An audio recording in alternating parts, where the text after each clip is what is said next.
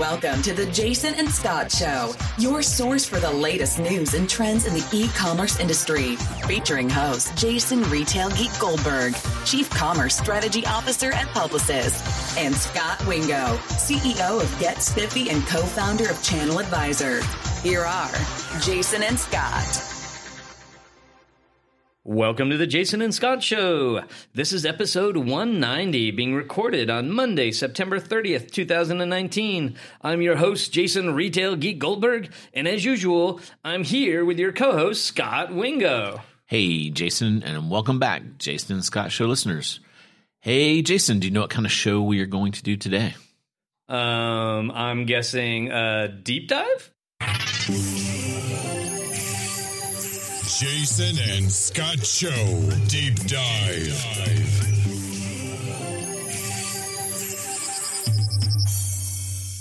That's right. We are going to do a deep dive into everyone's favorite topic. Well, at least mine, marketplaces. I sort of assumed that you assumed whatever your favorites were everyone else's favorites. Of course. Yeah. And so we've done deep dives on Amazon. We've done a couple other topics, and marketplaces come up a lot. And I thought this is a good time to talk about marketplaces because there's actually a lot of innovation going on in marketplaces and a lot of changes. And then we're actually here together, and I'm speaking on at a B2B show tomorrow called B2B Next, and I'm talking about marketplaces and how that impacts B2B folks. But it should be said that you probably created a bunch of fascinating, unique content just for the podcast, and you might reuse it, but you're not just giving us the Oh, no, this is totally custom for our listeners. Nice. Well, I am, you, of course, are the marketplace guru, but so I am super excited to hear your latest updated take on how marketplaces are doing and where they're going. So take it away, Scott. Yeah. So the first thing I want to do is just put down a little background so we're all on the same page. And the number one question that comes up is, what is a marketplace? And I think everyone out there has their own definition. I have a pretty broad definition of marketplaces because then I think that helps us kind of talk about the different flavors and, you know, some of the pros and cons of those flavors. Some people have a really tight definition of marketplace. So a lot of times it's funny you get into these late night over beer discussions around, well, is that a marketplace or not? So for me, simply a marketplace. How many people in the world get into a late night beer conversation about? You'd be surprised. Yeah. Especially at the people you and I hang out with. Yeah. I imagine at the Channel Advisor conferences that happens a lot, but yeah. Yeah. Yep. There's actually probably more discussion around what's not a marketplace than what is. But anyway, so my kind of loose definition of a marketplace is a venue where buyers and sellers come together to meet and buy stuff. The meet thing is just kind of part of the fun of it all. But, you know, it's really a way for buyers and sellers to meet each other, transact, and, you know, have an economic kind of exchange. Does that fit your definition? We'll talk as we go into different types of marketplaces so we can kind of talk about, you know, the different flavors within that realm. Yeah, no, I don't. That's not a controversial definition to me. I guess the nuance, buyers and sellers come together to buy stuff. Like I probably would say buy stuff from each other. Like to me, that's the. Absolutely. Yeah. To exchange. So what's interesting is when you look at the data out there, the trend is marketplaces are growing faster. So marketplaces, according to Gartner, are growing 23% year over year in the U.S. versus kind of 15% for e-commerce. Now they're part of that 15%, so it's actually probably like 12% or 10% minus marketplaces. The number of marketplaces is exploding. If you look at markets like China, over there, over 90% of transactions are on a marketplace. So, you know, here in the U.S., we're at something like 55, 60%. You know, a lot of people would predict that at some point we may actually get, because marketplaces are growing so fast and there's so many new ones popping up, maybe we'll look more like China down the road. So that begs the question, why are these marketplaces so popular? I kind of look at 5 areas where marketplaces add value. In today's world, and this kind of layers in with changing consumer behavior. You know, the consumer's changed more in the last 10 years than the last 100. So consumers love convenience. One of my favorite Jeff Bezos-isms is people ask him, you know, I'm starting a company. What should I what should I bet on? And his recommendation is bet on things that won't change. So instead of picking something that's like the hot new thing, bet on something that's not going to change. And this is why consumers like marketplaces, because they bring elements that people are just going to love more of down the road. So convenience, people value their time more and more, so convenience is a good one. Selection, so if you're going to go to a venue, be it a physical location or a website or an app or whatnot, the more you have to buy from, assuming you can navigate it, the better off. People love value. So in addition to convenience, people always love to save money. And then those are pretty tangible and we can measure them. The ones that are a little bit harder to measure are trust. So a lot of the value provided by marketplaces is giving the buyer and seller this kind of trust umbrella to make sure that if something goes wrong in the transaction, it can be unwound. And then another thing that's really helped the surge of marketplaces is the increase of mobile traffic. So a lot of the mobile places we'll talk about have elements that give mobile they tie in with the phone.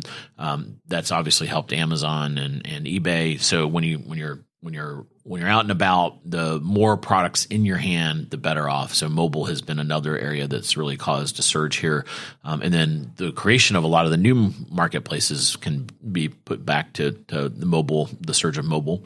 And then the last one, the last trend I spent a lot of time thinking about, and we've had Casey on the show, is this bifurcation, this value-oriented consumer versus the convenience-oriented consumer.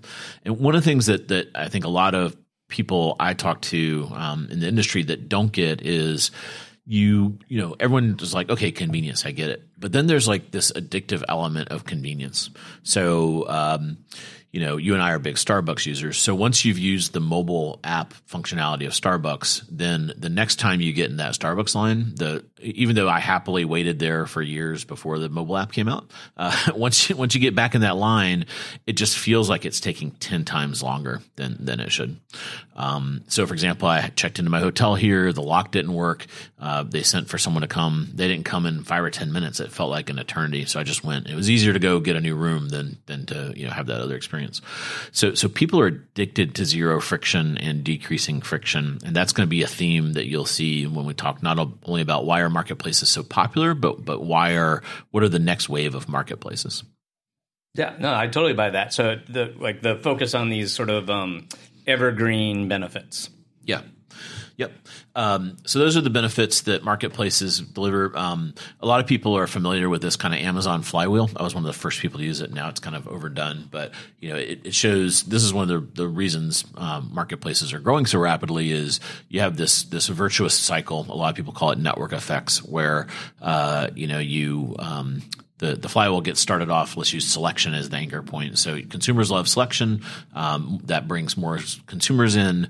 That means more sellers come to your platform because they're going after the buyers, and that brings more selection.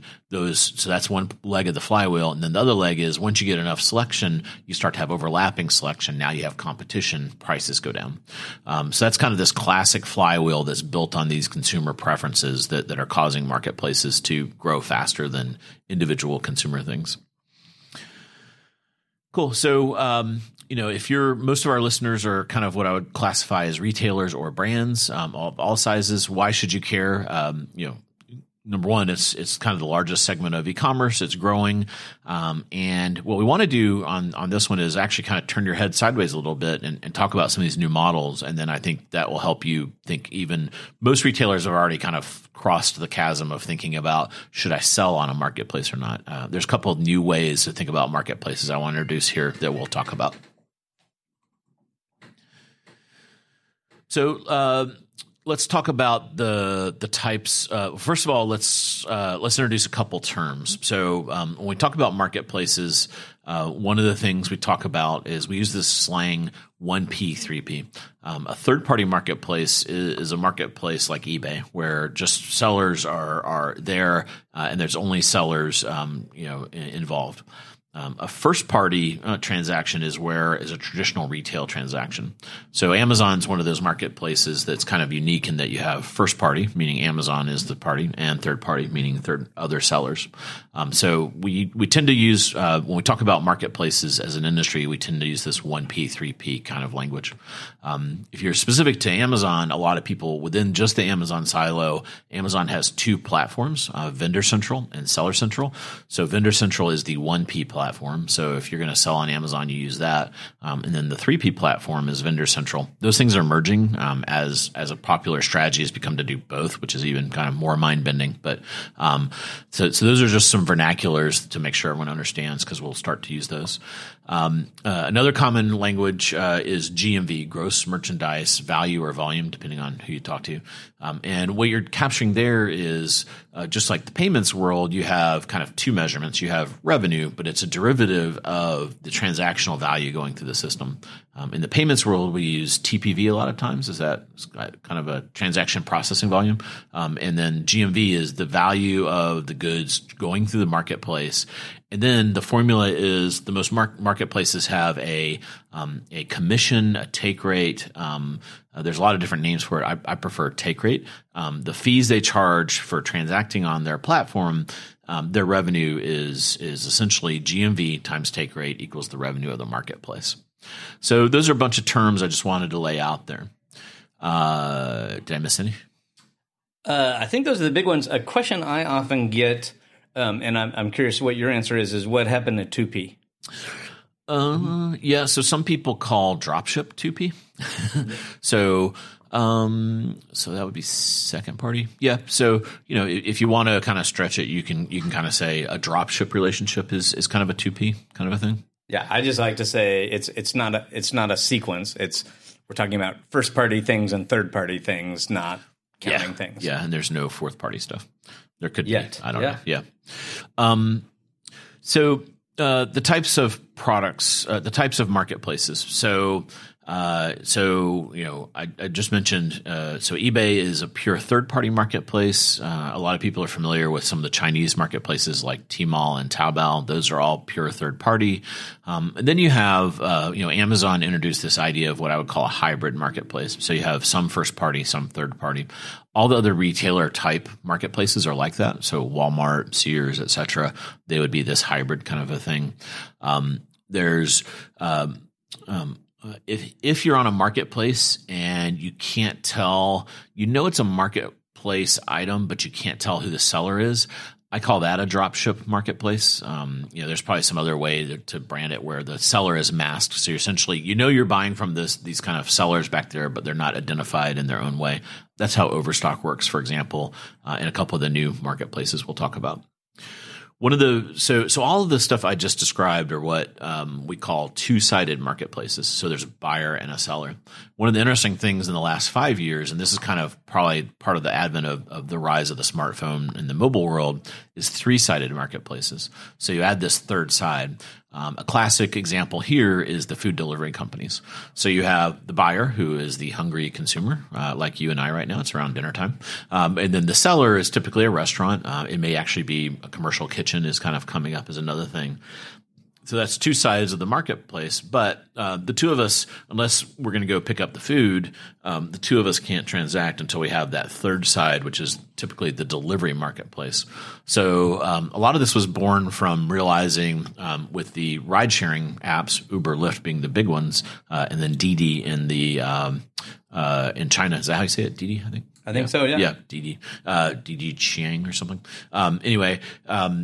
So that created this kind of ability to say, hey, there's a fair number of gig workers out there that are willing to move something from point A to point B. Let's plug them into this marketplace, and now we've got a three-sided marketplace. That's one example. You're now seeing obviously Uber Eats kind of participates that in themselves, but now you're seeing furniture delivery, all kinds of marketplaces now that are on this three-sided. So the third leg that most of you that are familiar with product marketplaces is new is the middle infrastructure logistics kind of marketplace that gets plugged in on that side. And I can imagine that's a little bit of a gray area, like how much value that middleman provides sort of designates whether it's a two-party or third-party market. Like, because you could look at Amazon and say, like, even on their third-party sales, when they're doing fulfillment by Amazon and adding all this value to the sale, that could be a three-sided marketplace. Yeah, to get super technical, I kind of think if the buyer or seller is providing the logistics, it's a two-sided marketplace. But an example where it would be a three-sided marketplace is Amazon does have Flex, which is a driver marketplace. Yeah. So if your order came through Flex, I would argue that's a three-sided marketplace. But if Amazon was employing the drivers, now Amazon does have this whole delivery program, which is kind of essentially a 1099. So yeah, so I think increasingly more and more of it is three-sided. Yeah. Okay. Yeah, and these things blur over time. So that's kind of where we are, and that's the history. So if you kind of look at the size out there, the biggest marketplace operator, and I'll put a little asterisk here because a lot of these Chinese companies, when they report these GMV numbers, they're not GAAP accounting. There's a lot of craziness that goes on in the China market around did a transaction really happen or not, and there can be a bigger disconnect between the GMV and the actual revenue of the company. So, for example, Alibaba has a marketplace called Taobao, and then Alibaba itself, the B2B marketplace, where really buyers and sellers meet, and it's more of an ad platform. And then they make some assumptions and say that's the GMV. They're not actually collecting a rake or a take rate from that marketplace. So those GMV numbers a lot of times can be inflated. But if you look at them, I think actually just recently Taobao what's the one that owns Weibo? Tencent. So Tencent, Alibaba, and JD, depending on kind of which data you look at and believe, they're the largest ones out there, and that's because the Chinese e-commerce market's already bigger than the U.S. and then 90% of its marketplaces, and there's this kind of race they all have to put out bigger and bigger GMV numbers. It's hard to tell how much of that's true. Yeah, I sometimes think of it. The analogy is like a Craigslist, where like Craigslist probably classified ads like facilitated a lot of sales, but Craigslist wouldn't know exactly how much sales they fulfilled. So you could imagine them reporting some estimate of how much sales were generated that may or may not be perfectly accurate. Yeah, and what they do is just the way you and I, if we were kind of napkin diagramming this, we would say, well, we had this many. What you do know is traffic numbers, right? Yep. So we had this many listings and this many buyers come through. Let's assume a conversion rate of X percent, somewhere between 5 and 10 probably, and then an average order value of $75, and then boom, Craigslist does $50 billion a year kind of thing. So those numbers you have to take with a grain of salt. Then as we go down a level, Tmall, which is another part of the Alibaba, that one is actually, you're required to use Alipay and everything, and it has a take rate. So there you can see that, it's relatively large. And even just Tmall itself is effectively 2 Amazons and an eBay. So it's huge. So, that's kind of the scale we're talking about here. So those are the bigger marketplaces in the China area. Then if you come down to the U.S., Amazon has grown to be larger than eBay, kind of north of 100 billion. And then you have eBay at about 90 billion. And then you come down and you have a bunch of smaller marketplaces. Again, you add all this up, and it's about 50 to 60% of transactions in the U.S. are going through by GMV dollars, transaction dollar amount are going through marketplaces. So definitely a big opportunity for brands to consider and think about as well as retailers. So let's talk about some of the new trends in marketplaces. So some of the new marketplaces that have hit the scenes. So Target Plus, I think is one of the biggest ones that's been announced in the last year that hasn't gotten a lot of PR. Full disclosure, I guess I should have said this at the top, but I started a company in 2001 called ChannelAdvisor. We went public in 2013. 2015, I moved from CEO to executive chairman. I'm still chairman of the board there, but I'm not involved in the day-to-day. But we're one of their launch partners at Target Plus, and that's been a big, from what I understand, that's been really successful for those sellers on there. Now, a lot of times when folks get into the world of marketplaces, they rightly do so cautiously, and I think Target's in that camp where I think it's an invitation only type of a marketplace. But from what I hear, it's doing pretty well. And then one of their interesting innovations is, they're using that store footprint. When we have conversations with retailers about launching a marketplace, one of the big concerns is, so someone buys a pair of sneakers from Jason's sneaker shop and they try to return them to the Target store. What the heck is the sales associate going to do? Target took a lot of care with their marketplace to really kind of tie that whole experience together. And my understanding is it works really well where you could buy anything on the marketplace and return it in the store on your next Target run. So that's kind of a neat kind of differentiator they have there. Walmart obviously has had kind of ups and downs with marketplaces. So they had their own marketplace, and then they acquired Jet. Mark Lowry, who came along with that acquisition, is a big believer in marketplaces. He was at Amazon for a long time. He started Quidsy, which didn't operate a marketplace but was very aggressive selling on marketplaces and leveraging them. And you mentioned on a recent news show that they're kind of doubling back down on marketplaces at Walmart. You pointed out two other new marketplaces that you wanted to highlight. Yep. So Simon Malls has launched a marketplace, and at first that is a head scratcher, but then you realize Simon has traffic that come to their own website, and they're trying to drive traffic to their own website, and they want to be able to sell all the goods that their tenants in their mall would operate, right? And so what's the solution for having a website owned by Simon that can sell goods from all these different tenants from their brick and mortar properties? It's to essentially host a marketplace where all those tenants can sell their goods to the traffic that comes to Simon Mall. So they've kind of created a digital version of their physical malls. I know, and this was interesting to me because Urban Outfitters is sort of a vertically integrated set of brands that mostly sell their own stuff. And they actually, last year, launched a marketplace and sort of expanded their assortment, which is interesting because I don't think they were a big wholesaler outside of the marketplace. Yeah. Yeah. And then another trend within marketplaces is to go really vertical. So, if you're a buyer of a certain category, the generic experience you get from an Amazon or an eBay or a Target or Walmart is, maybe you have some filters by size or something like that. But let's say I'm a comic book collector and I really care about, is this graded by a commercial grading company, and what is that grade, and, what series is this thing?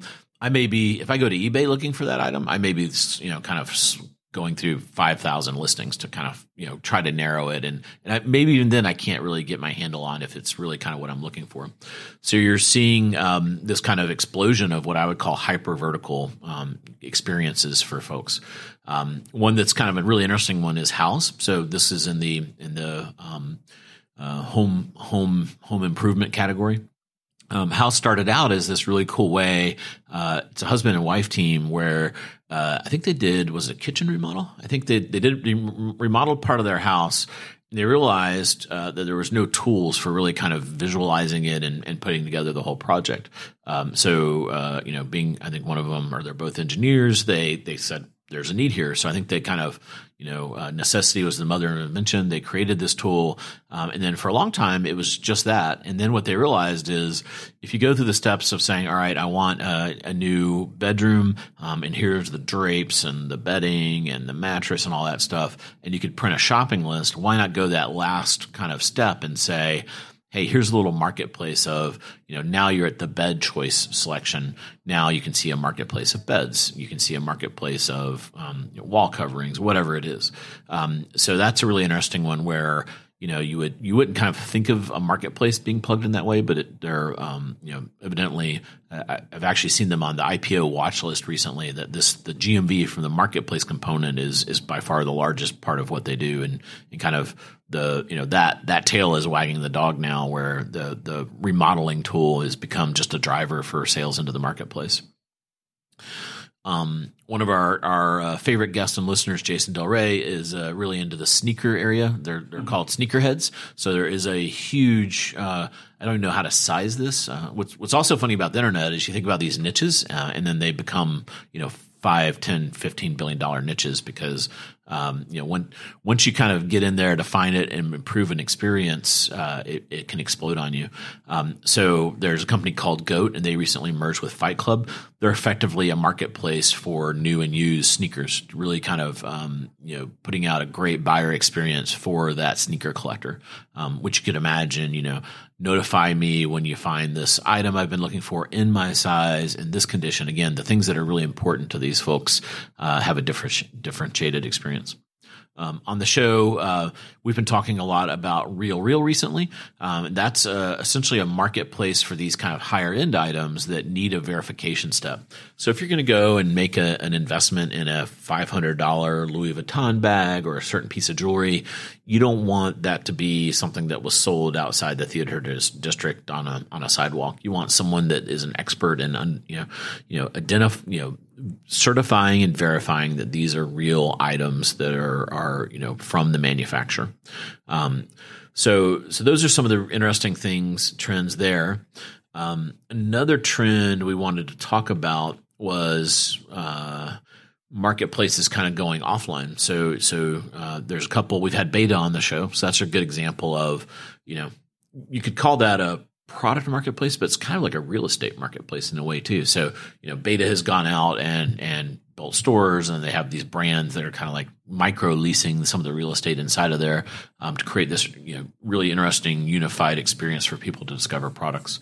What are some of the other up and coming physical marketplaces? Yeah, so I think those physical marketplaces are really catching on. There's Neighborhood Goods, which started out in Dallas, and I think they just did a reasonable size raise. In my head, I want to say like 10 million. Mm-hmm. And they've announced a few new stores. Like there might be one coming to New York right now.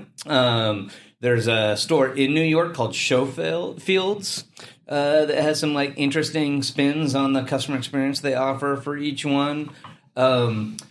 Macy's has a separate section of the store they call Macy's Marketplace, which is powered by Beta. So it uses the Beta technology, but it's Macy's property, and they essentially lease out space in that. And those are sort of, to me, all examples of these emerging physical marketplaces. Yeah, and Alibaba has actually gone on record, and that's their biggest strategy for the next 5 years, as they call it O&O, online and offline. So taking all these things they learn in the marketplace online, where you have infinite shelf, and then boiling it back down into a physical type experience. Yeah, and I forgot to mention, there's one of these physical marketplaces in the Mall of America, which I think is called Four Corners. And then McKinsey, the strategic consulting firm, just announced they were going to open their own brick and mortar store as a sort of a living retail lab, also in Mall of America. And my understanding is that is basically a brick and mortar marketplace as well. Yeah, I think we need a road trip to Mall of America. Maybe we'll go next July. I don't go to Minnesota past Probably October. Smart, and I'm going to have to.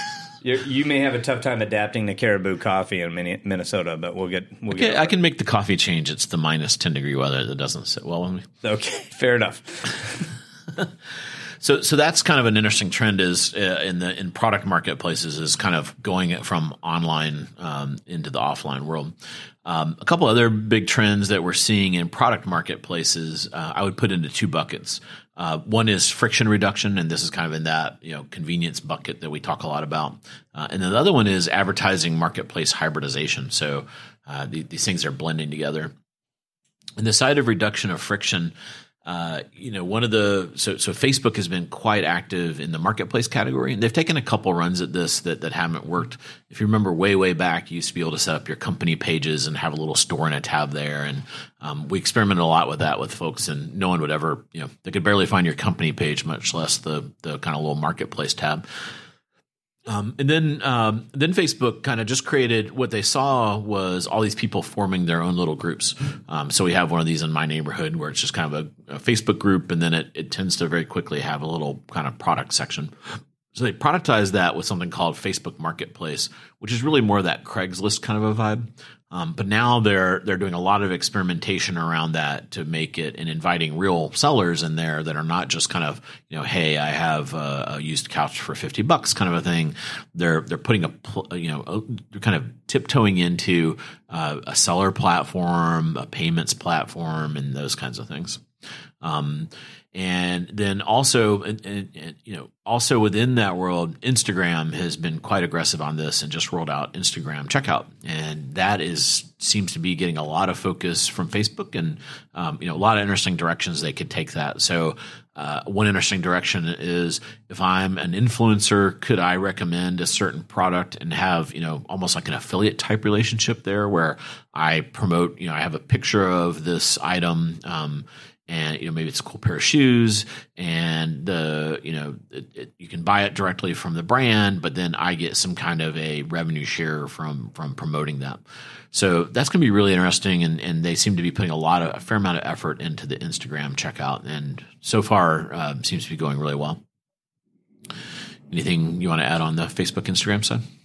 No, I mean, again, I think those are definitely interesting experiments at the moment. Like, a big controversial question is that model has worked really well for a long time in China. So far, it hasn't had amazing success in the U.S. So I feel like it's interesting to keep watching that and see if it gets customer adoption. Yeah, absolutely. So there's been way more failures here than successes in the U.S. So Twitter had a buy button. Facebook had a buy button as well, kind of as part of the ad format. Yeah, I think Pampers had an online store on Facebook in 2007. Yeah. And what I would, as a marketplace person, what a lot of these marketplace contenders get wrong is the user experience. So the Twitter one, for example, and we were one of their partners on this. It's pretty easy to put a buy button out there, but it's really hard to kind of answer questions like, well, where's the product detail page live? What a lot of these people that want to do a quick and dirty marketplace also don't get right is inventory. So the Twitter answer was, well, people will go buy this stuff and then the retailer can tell them it was out of stock. Well, that's, you do that twice as a consumer and you're like, forget the Twitter buy button because, it's totally not helpful. Things like sizes. So, and, then as you get in other categories, you get into, parent-child relationships. So you've got like colors and sizes, and then you get into fitment. And so a lot of times people say, this kind of go fast and break stuff, MVP culture, creates these really bad user experiences. And I would argue a lot of these guys have not made it into the marketplace world because they cut so many corners. It was really bad customer experiences early on. Yeah, and it feels to me like just in general with marketplaces, part of the magic you have to get right is you have to make it work for both audiences, the buyers and the sellers. And if you some people are really good at appealing to the buyers, but they don't offer enough amenities to the sellers. Or some people are really good at offering amenities for the sellers, but they're not great at attracting buyers. And it seems like the trick to all successful marketplaces is they're able to grow their value prop on both sides of that marketplace in relative harmony. So they don't end up with a ton of buyers and not enough stuff for them to buy, and they don't end up with a ton of inventory and not enough consumers that want that inventory. Yeah, and I, as a startup guy, I get approached by a lot of people building marketplaces, and the analogy I like to use is it's like rowing a canoe or a kayak. If you only row on one side, you're just going to go in these endless circles. And a marketplace is great when you get it up to scale, but it's really hard to get it up to scale because you're essentially building two businesses. You're building the buyer side and the seller side, and you've got to have enough capital and chutzpah, and then also, there's this balance in the force kind of a thing that you have to do on both sides of the equation to build the marketplace right. And most of them do fail because they won't raise enough capital. They'll row on one side of the boat and not the other, or they won't nail that user experience in the middle, or they won't add enough value. A lot of times, just kind of introducing a buyer and a seller isn't enough. You have to really kind of add that trust factor and that serendipitous discovery and some of those things that are really hard to nail 100%. Yeah, I was going to say, and I don't know if you'd call these different kinds of marketplaces or not, but two that are coming up a lot in my conversations. So I'm starting to have a lot of what I've been calling B2B marketplaces. And so most often this is a business that usually is the manufacturer of a product that historically did not sell that product to direct to their in business user, that they had an intermediary distribution channel. And so as the world has gone from physical to digital and they've stopped taking fax orders and moved to a website, they still don't want to cut out their distribution channel. So the traffic for the product is going to the brand manufacturer, but ultimately the brand manufacturer wants one of their value-added resellers or their distributors or their dealers or whatever their framework is to be the person that sells that product. And so like a marketplace is a perfect solution for that. So I'm starting to see a lot of businesses like Hewlett-Packard Enterprise where, learn about the servers at hpe.com and then buy the server from a VAR that's essentially a seller on Hewlett-Packard's marketplace. Absolutely, yeah. So this is where we kind of take this marketplace concept, and most people think of it, should I sell on Amazon or not? It's kind of like their big marketplace question. But if we turn it 90 degrees, how can you use marketplaces to make your business better? So using it as a way to using a marketplace as a way to navigate channel conflicts is one opportunity. Another one that we see a lot of, and this is kind of what you see with the Targets and the Walmarts of the world, is exploding out product selection. So let's say you and I like to argue about the Away suitcases, for example. Yeah. So Away has built this really great audience of travelers, and if they want to really explode out their SKUs, sure, they can go through the old school way of kind of building a bunch of them themselves. But what if they just want to have some recommended products that work well, like maybe some Bose headphones or something like that for travelers, or a neck pillow, something that they probably wouldn't build. They could go through that old school way of going and sourcing people through EDI and all this stuff, or wouldn't it be more effective to effectively kind of hang a travel marketplace off of their website? So another thing that's kind of interesting is, and then and you don't have to, again, when you bring that up, a lot of people are like, oh, I don't want people to buy toys from my thing. You can because you can control this, you can control the rules of engagement, right? So even in your B2B example, a lot of people will say, well, I don't want, seller 1 and seller 2 to compete.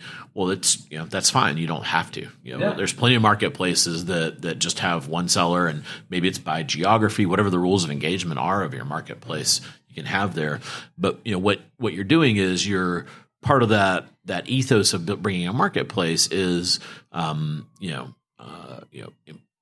everyone having a great user experience, giving the seller tools to manage things on themselves versus you as a company taking on all the ownership of that management of things. So it's a much better shared responsibility, and your supplier will be happier when they have self-service tools because they can make a bunch of decisions themselves versus you kind of forcing them on them within the rules of engagement. No, that totally makes sense. The other use case that's come up a lot, I don't know if it's just a quirk of timing or if there's a lot of these use cases out there, but is a marketplace solving a regulatory problem. And so by that, what I mean is the automotive industry, for example. Like in most cases, the manufacturer is not allowed to sell the cars to a consumer. So a manufacturer makes the car, a dealer has to sell the car to a consumer. And so, one of the solutions there is have the manufacturer's website be a marketplace and have the dealers be sellers on that marketplace. And in much the same vein, it's illegal for the alcohol product creator to sell the alcohol to a consumer. So Drizzly, one of the most popular alcohol delivery services, is really just another marketplace. They're not the seller of record selling alcohol and having to navigate all the issues with alcohol licenses and distributor licenses versus dealer licenses. They're a marketplace, and they allow retailers that have a retail distribution alcohol license to sell on their marketplace. Yeah, and you can imagine, let's use the automobile dealership because it's kind of near and dear to my heart. Yeah. I'm tying all your things together. You could imagine, well, who gets the lead? Well, let's say you're in, like our region of Raleigh-Durham, there's like 4 Toyota dealers within like a tight area. Yep. Well, now you can use those rules of engagement to create the right behaviors. So you can say who gets the highest scores on their service department, whose sales reps get the highest NPS scores. And you can kind of change the flow of leads or sales into the dealerships based on these kinds of rules of engagement and drive the behaviors you want. So, maybe you have a bunch of dealers saying they have vehicles in stock and they don't. So there's a whole out of stock, in of stock thing. A lot of the same kind of things we see in the product world. I guess car is a product, but in the widget world could be applied to the vehicle thing or even the alcohol. Which alcohol store gets the order could be based on, how up to date are you on this? Then you can start to create all these interesting new monetization mechanisms, the dealers, maybe there's some ad platform you could layer in there. So that's another one of the things we're going to talk about in a second is there's this interesting way to layer in advertising into marketplaces and have a whole nother layer of self-management and giving the marketplace sellers, participants tools to let them hash it out and figure out what the right thing is for the consumers. Interesting. Yep. So then, So the 2 biggest trends in marketplaces that we're seeing kind of here around 2019, I talked about the reduction of friction. So we're seeing people trying to do that in social, and a lot of times what we're doing is we're bringing the transaction up a click, right? So let's use Instagram as an example. So you see this exciting new shoe on Instagram. Now you go to some shoe site. And then you have to log in, create a thing, all that stuff, and then re-enter all your payment details. So by pulling it up and getting a bunch of clicks, it's going to make it better for everybody. That's what everyone's kind of going for, the Holy Grail. And as you mentioned, it's worked in China, but not in the U.S. yet. Within that vein, Google has been chewing away at this for a long time, and they're on kind of version 4 or 5 of this. The latest iteration is Google Shopping Actions, and that's where you do a search for something, and you'll see this little icon, and that effectively you can buy now right from the Google ad on your mobile device. I believe this is Android only right now. But we're, again, full disclosure, Channel Advisor is a partner in this, and I think we're seeing some really good traction from folks that are in this program because you could imagine, you go from all right, I did an ad, I got a click, then I had to have a convert and all that good stuff, to now I had an ad and I got to convert. So you take all these steps out of there, it's going to be better. Just less friction between the purchase intent and the purchase. Yeah. And, what's interesting is the travel industry is ahead of us in the e-commerce world. So Google Travel you can buy a ton of stuff right from Google Travel. And I think they're taking a bunch of the learnings they've gotten there, where that's on like a version 6.0, and they're bringing it over into the product world. So I think, with all the Google smarts going on, and they seem pretty committed to this, all the way up the company. So that's one to keep an eye on. And it wouldn't be a Jason and Scott show if we didn't talk more about Amazon. So in April this year, Amazon announced 1-day Prime. So, just when everyone thought that they could kind of catch up to 2-day Prime, now there's 1-day Prime. And, I've seen data that shows increasingly that since April, they've really been dramatically delivering on this and ramping up their delivery program kind of in front of holiday. So, something like about half of the products now, Prime eligible products, are also eligible for 1-day Prime. So I think by holiday next year, we'll have, almost all Prime deliveries will be 1 day, except for certain regions like, I don't know, Wyoming or something like that. The other big trend in marketplaces is this ad marketplace hybridization. And Alibaba was way out in front of this. So Taobao, for example, almost all the revenue on Taobao comes from ads because that's a person-to-person marketplace and they're not collecting a take rate. It really is they make all the money from ads. So they took that same ad platform and put it in Tmall, and about half the revenue in Tmall is from a transaction fee and the other half is from an ad. Now, what you have to do is what you have to be careful is just when you throw ads in there, it can introduce spam, right? Because a lot of times the person that can spend the most on an ad actually may have the worst product offer for consumers because they've got the most margin to spend on a spammy ad. Amazon's a very clever way around this is you have to own the buy box, which means you've got a great value. Then you can do an ad.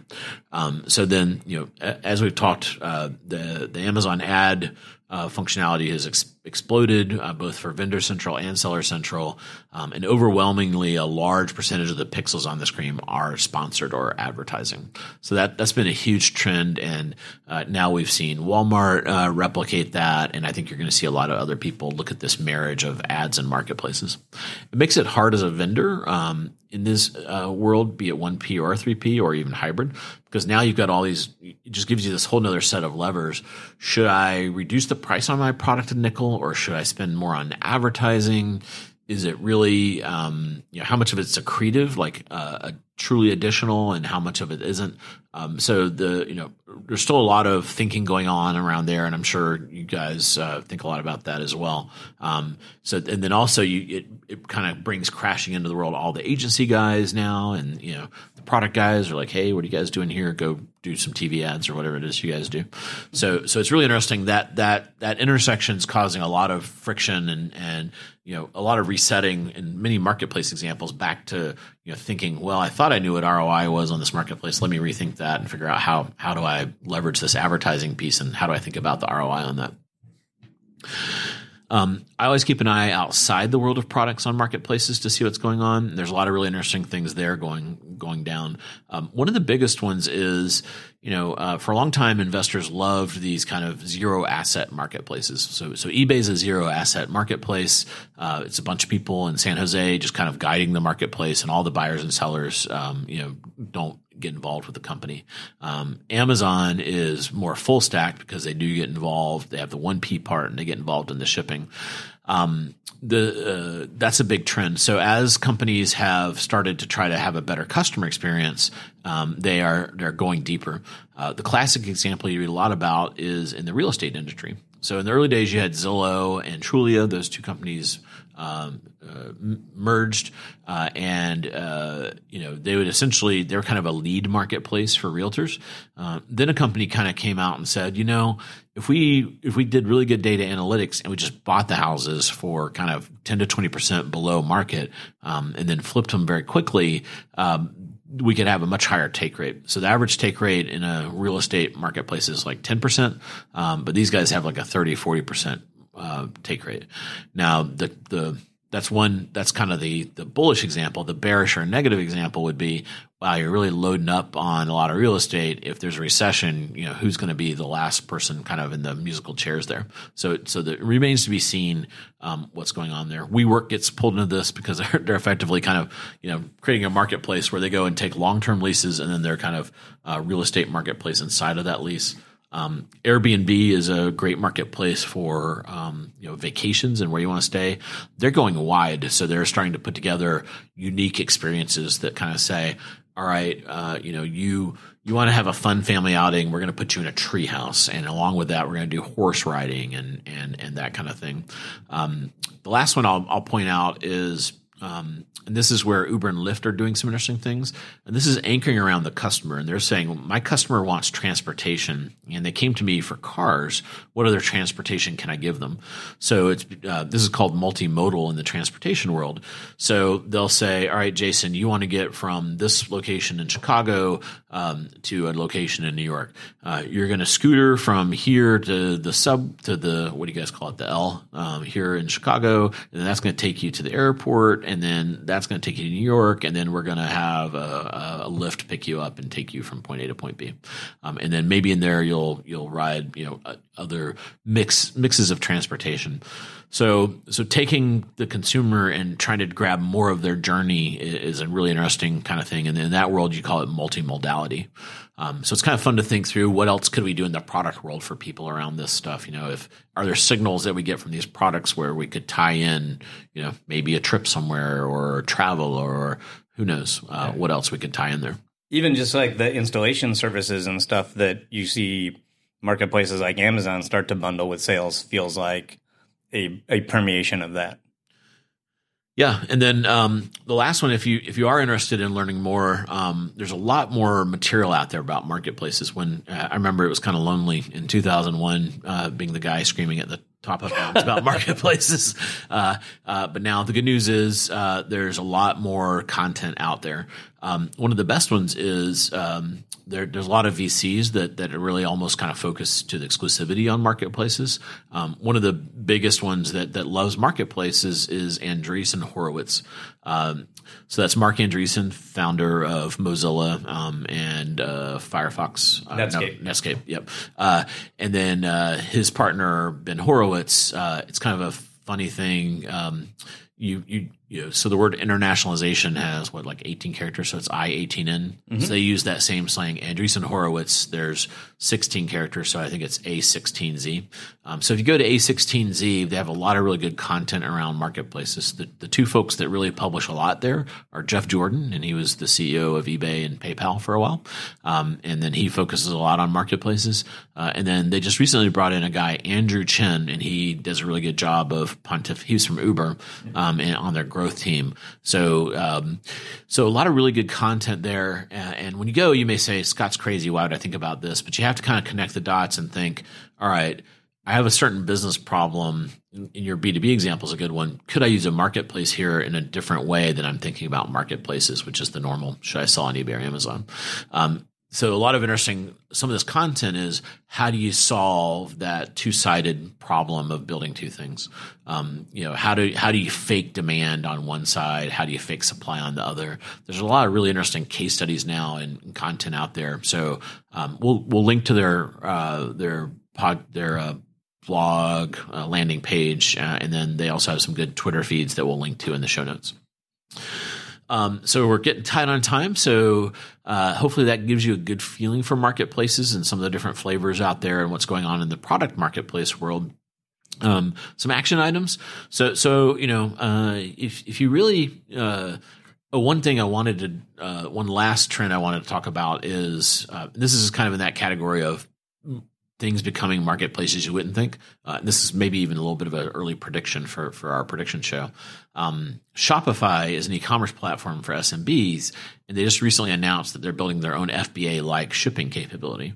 Well, the one thing Shopify lacks to be a marketplace is a unified door for people to come in and say, I want to shop amongst all the Shopify merchants.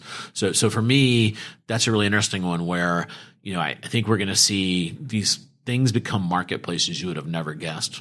So once Shopify does it, then why wouldn't Salesforce, all the platform companies, having this kind of interesting way of taking on Amazon by having a unique shop amongst my merchants kind of a capability.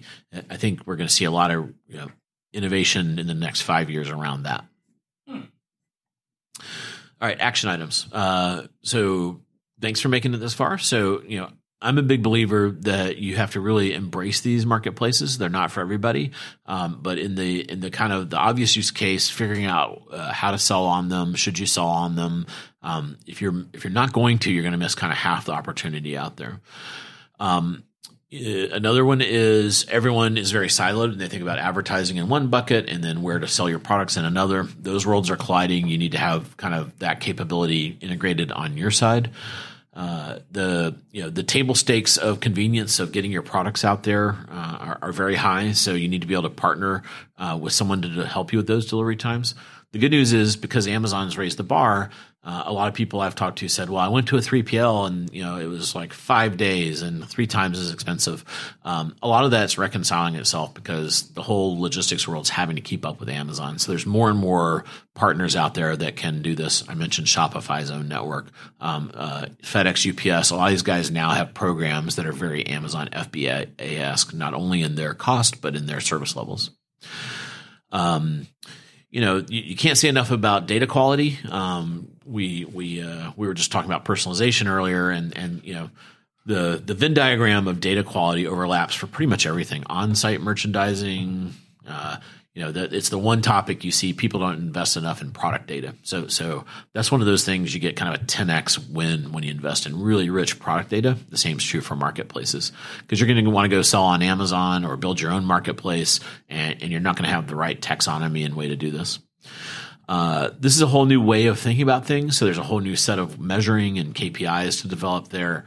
And then the last one we talked a little bit about this is consider applying a marketplace to a part of your business that's not maybe immediately obvious. Could it be an offline thing that you do? Could it be a way of dealing with suppliers in a much more efficient self-service type way that's more scalable and then has some add-on benefits that you wouldn't get if you just kind of did it the old school way? Should you have your own third-party marketplace? There's a variety of vendors out there now that will help you set up a marketplace so they can plug into most of the platforms. The one we've talked about on the show before is Miracle. They just raised a pretty sizable round. I think it was $60 or $80 million. You were mentioning there's a couple other vendors out there. Yeah. Miracle is, I think of as sort of the original enterprise class solution. And it's spelled peculiarly for listeners that haven't heard it before. It's MIRAKL, which I'm sure they thought was cute, but it's kind of a... They're French. Yeah. And in fact, it was the French version of Best Buy, Fnac, that these guys wrote an internal marketplace software for. And they thought, oh my God, like other people need this besides Fnac. We should turn this into a product and sell it to others. So that's how Miracle was born, from Fnac. But we have not seen a platform have native marketplace functionality yet, which is interesting. Like you might expect that to come, but we have Miracle has gotten enough traction, and with the fundraising, we've seen a number of newer competitors emerge that can be sort of a plug-in marketplace like Miracle. And so one that I've seen in the US a lot recently is one called Marketplacer. Which my understanding is started out as a European provider. And then there are some smaller ones that I personally know less about, but I do see in the marketplace. There's one called Near Me. There's one called Iceberg. And then one I've seen a number of times is called Arcadier. And some of these are fully productized solutions. Some of these are code bases that you can use to add to sort of self-maintained platforms like Magento. And a few of them, I think, are even plugins that are available in the Shopify app store. So you can kind of pretty easily add them to your existing Shopify installation. And then Cocorico is the funnest one to say. Oh, yeah. Cocorico. I don't know what that is, but I like to say it. I don't either, but it is another one of these like startup software service marketplaces. So okay. Awesome. Did you have any other action items for folks on marketplaces that you've seen out there? No, I do. I think your advice not to overlook the customer experience elements, that it's not just about the offer and the customer, I think is very relevant, because I feel like a lot of the marketplaces that we've seen not succeed, and not every marketplace in the U.S. has succeeded, it feels like it often comes down to that customer experience execution. And so I certainly sort of agree with that point. But that sounds like a great list of action items. Yeah. And with that, we hope you've enjoyed this deep dive on marketplaces. Yeah, and as always, if you have further questions, especially hard questions for Scott, then I highly encourage you to visit us on our Facebook page or hit us up on Twitter, and we'll try to stump Scott on the marketplace questions. If you have any easy questions, I'd be happy to weigh in on them as well. And of course, if this show added value, we sure would appreciate it if you'd get on iTunes and give us that 5-star review. iTunes being another example of a marketplace. Yeah. Thanks, everybody. Until next time, happy commercing. You've been listening to The Jason and Scott Show. For all the latest news and trends on e-commerce and shopper marketing, subscribe to us on iTunes or visit www.jasonandscott.com.